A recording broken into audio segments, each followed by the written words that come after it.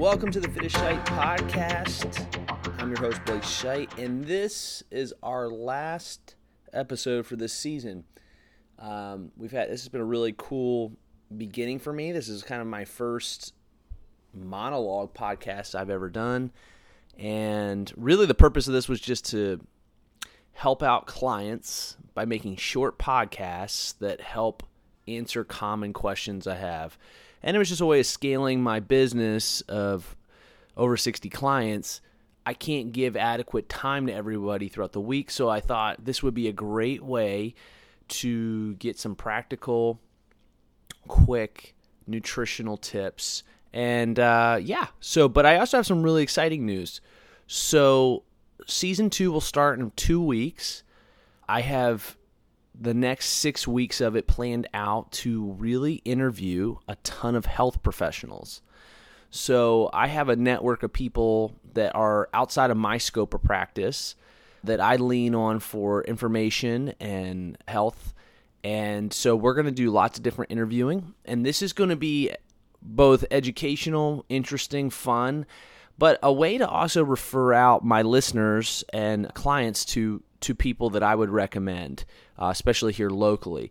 So if you're listening abroad, just gives you some great ideas to think maybe and ask your doctor, your chiropractor, your physical therapist, your counselor. And then we're going to even interview my coach who's up in Philadelphia. We're going to talk about what the remote relationship looks like, what good programming looks like, and things of that sort. So just want to expose you guys to some really great people, let you listen in on these conversations. This is something humans have done for thousands of years.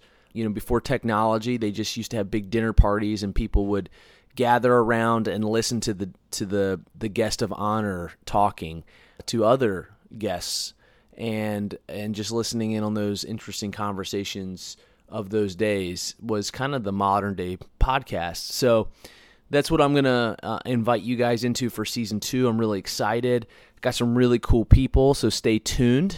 And we're going to just take aspects of health in different directions, both emotional health. So lots of great things coming. I'm really excited, so stay tuned for that. With that being said, today is a kind of all-encompassing podcast. And with that, this is something that I use often in consultations to kind of help people gauge where they're at in their assessment of doing healthy things consistently. So I have called this the Fantastic Six. And I tell my clients, and I really believe this, I do this in my own life, but if you do these 6 things consistently and well, right, they're kind of the 6 foundational things for anybody, whether you're a general health client, whether you're trying to train for aesthetics and looking better, or if you're training for performance, these 6 things are always going to be key to your health. And so we'll go through them, and then I'll refer you back if you want to go more in depth on each one of these, which is really cool, to one of the podcasts I've already previously done. So we're going to make this list of 6.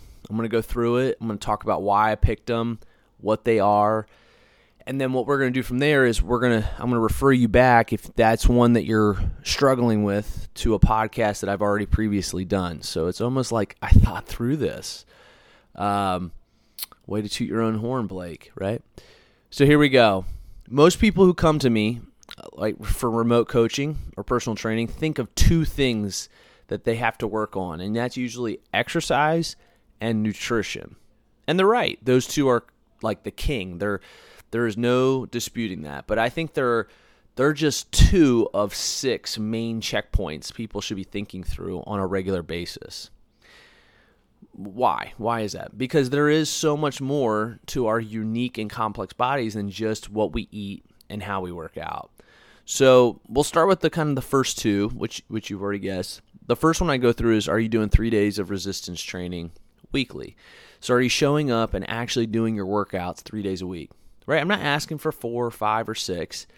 I actually prefer for most people, unless they're training for something competitively, and even then you can probably still do most of them in 3 days, but to find things outside of the gym to do. So go for a run, go for walking, get into mountain bike riding, do jiu-jitsu, or any kind of other fitness activity that kind of allows your exercise in the gym to help you flourish in those other things is arguably the best bang for your buck. We are all getting older, and that means we're going to lose muscle, get weaker. So having the ability to get upstairs, get out of chairs, walk up hills, is going to be muscles that can resist that challenge. So running and biking can't help you with that as well as weight training. So are you doing some sort of weight training 3 days a week? That's number one. Number two, are you drinking half of your body weight in ounces? Right? Half your body weight in ounces. If you're in a hotter climate or if you're constantly outside, I would bump that up to 60% of your body weight, just to be more on the safe side because you're probably sweating a lot. Most people have no gauge on that. They're like, yeah, I drink a lot. I would just challenge yourself to actually grab a 24-ounce bottle, figure out how many times you need to fill that up for your body weight, and carry it around with you and see how many times you did it that day. And that would be a great indicator. And don't try to save it all right before bedtime. That doesn't go well for usually a good night's sleep. So if you want to listen to the hydration podcast I did about 5 weeks ago, you can check that out. One of my first podcasts about 9 weeks ago was resistance training and why it's important. So you can go check that one out. So let's go on to number 3. Number 3 is sleep, 7 to 9 hours a night, okay? 7 to 9 hours a night. So some people need a little bit more, some people need a little bit less, but that seems to be the ballpark of where 99% of humans need to be. There are the rare, very, very rare, like more likely to get struck by lightning than to be this person that can get under 7 hours of sleep and be completely fine. What I have discovered is that most people who are like, I don't need that much sleep, are people who are used to feeling groggy, needing to be caffeinated, and kind of just living off of cortisol. They don't understand why their bodies are the way they're getting fatter. They have less energy, right? So much of this is tied to sleep, and slowing down and preparing for sleep and quality sleep seems to be like the hardest thing for a lot of people. Great news, I got a good sleep podcast. It was my number 1 downloaded for this season so far. So go check that one out. And I would recommend reading Matthew Walker's book, Why We Sleep. He's excellent. Or if you don't like to read, go to his Joe Rogan podcast. That was a great one. It's very long, but his accent and great information make it well worth it. So, number 1, 3 days resistance training. Number 2, drinking half your body weight in ounces. Bump it up if you're in a hotter climate. And number 3, 7 to 9 hours of sleep. Now we're halfway through. The next one would be protein, okay? And the reason is this is kind of our magic macronutrient. If people are getting an adequate amount of protein in their diet, they're usually doing well on the other things too, carbs and fats, whether they're measuring it, calculating it or not. It is very rare that someone hits their protein and is doing terrible on the other things. It happens, but most of the time this is one that most people aren't getting enough in, and it can make so many different aesthetic changes. It helps you gain muscle. It just allows for healthy activity, helps our fingernails and hair grow back properly. It is the macronutrient that regulates our blood sugars, so can't stress it enough. It is also the thing that's not as convenient, so you need to be more thoughtful on ordering it. If you're someone who eats out a lot, you also need to be more thoughtful on making it. It is very easy to not get that in your diet. Also, consequentially, if you're trying to lose weight, it's a great one because it's so filling that most people can actually fill up faster and not eat as much calories as they think they are because protein tends to be very satiating. So stick to the 0.8 to 1 gram per body weight rule. I find that to be most optimal for most people. Again, though, check with a coach or a doctor for getting your actual numbers. Number 5 is just going to be walking. getting enough steps and movement in for the day. So I recommend 8 to 10,000 steps a day. Right now, I'm currently training for a bodybuilding competition. I'm around 15 to 21,000 steps a day. I love walking. I find it very enjoyable. It's something I can do with my kids. It adds in. I walked yesterday for 45 minutes, and I put my Fitbit on, and whether it's accurate or not, it said I burned around 490 calories in that hour. So it's amazing, just constant movement. If you're looking for just calorie burning and keeping, which is essentially cardio's purpose, right? Then walking is a great one, especially outside. If you have a beautiful area to walk, it's very good for your mental stability. So I would just recommend that. But the 8 to 10,000 rule a day, never getting under that. There's no need to be under that. That just means you sat all day at work and then you went home and you didn't do anything else. So you need to make sure that you're getting up and moving. I say to my clients all the time, the male lady burns more calories than the person who works out 3 times a week but sits the rest of the day because she moves more, right? There's 168 hours in the week, and you're responsible to move outside of the gym. So walking, swimming, yard work, etc. We call this NEAT, non-exercise activity thermogenesis. I did a podcast on that about 2 months ago, so go check that one out. I've also done a podcast on protein about 4 weeks ago, so you can go back and check that one out. And then stress management. Stress management is huge, but the problem with this one is it seems arbitrary. Where like I gave you the last 5, you felt like, okay, yeah, so not doing this, need to do that. Not doing this, need to do that.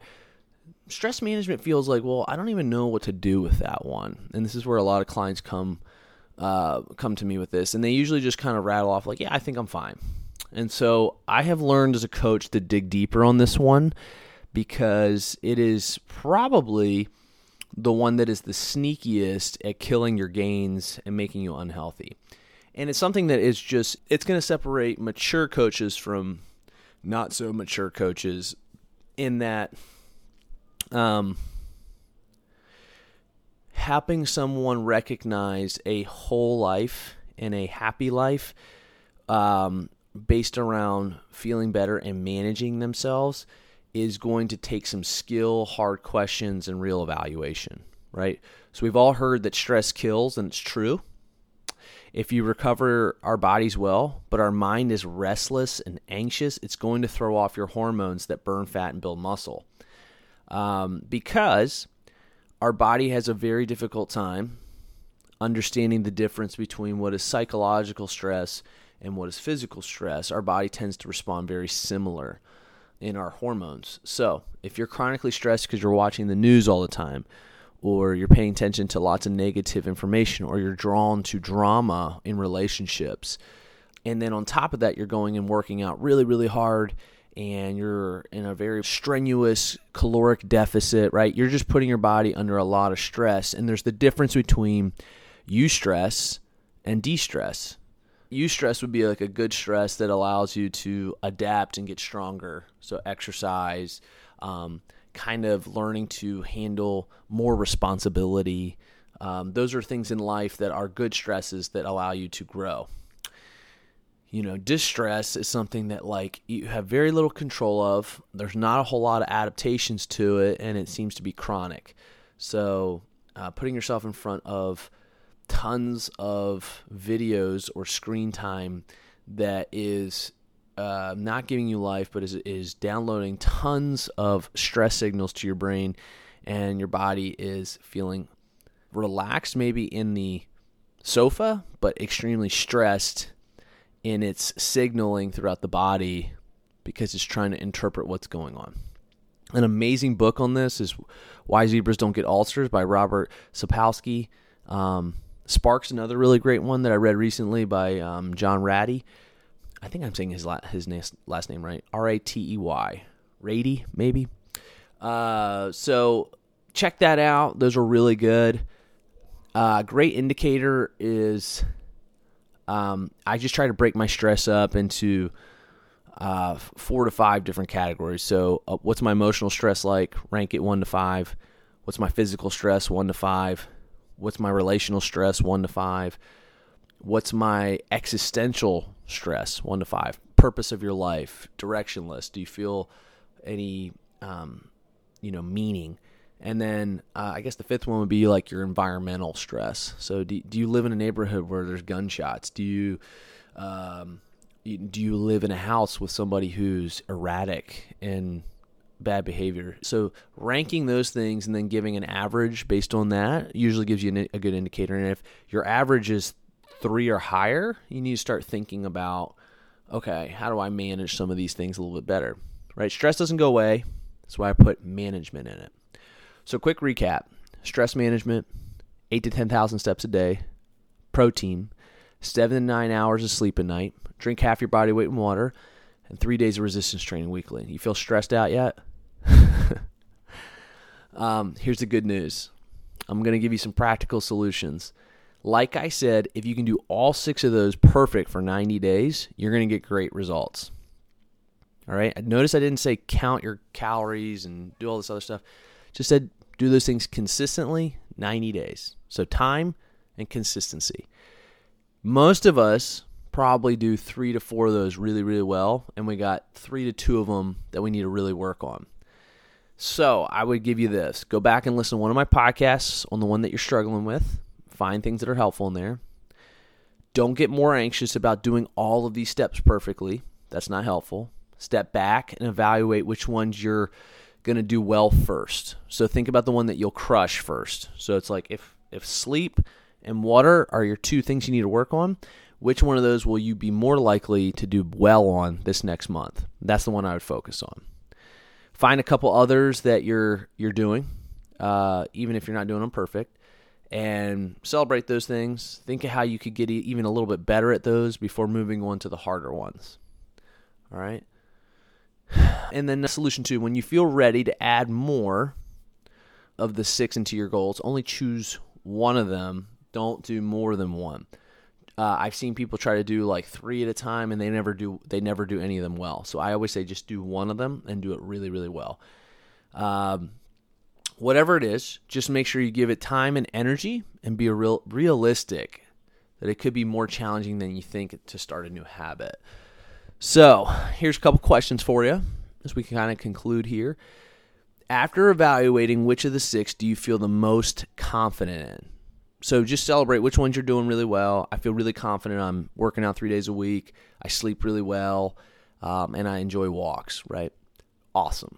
That's good. Those are good things. Keep those things going. Which one is the hardest for you is the next question. All right, just pick one. You might have 3 on there. They're like, man, I suck at all of these, but which one of those is like going to be the hardest? And then which one are you going to start focusing on the most this week? So out of those 3, you eliminate the hardest one. Say that I'm going to save that one for a couple months now when I get better habits. And I'm going to focus on one of the others that was on that list that I'm not doing so hot on. So I hope this is helpful. Again, I've created other podcasts so that when I did this one at the end, you would have something to refer back to and feel like you have a little bit of an action plan to start your habits and thoughtfulness on trying to get better at these things. I'm in your corner. I'm really excited again about the promo for season 2 coming out in 2 weeks. I look forward to getting some really good interviews for you guys that is hopefully beneficial, and look forward to helping in any way I can. Again, if you're interested in coaching with me and you want to seek me out to ask me some questions, get to know me, head on over to BlakeScheidt.com, SCHEIDT. Fill out the application form on the website page there, and it'll be sent right over to me, and I'll reach out to you as soon as I can. Look forward to it, and have a great day.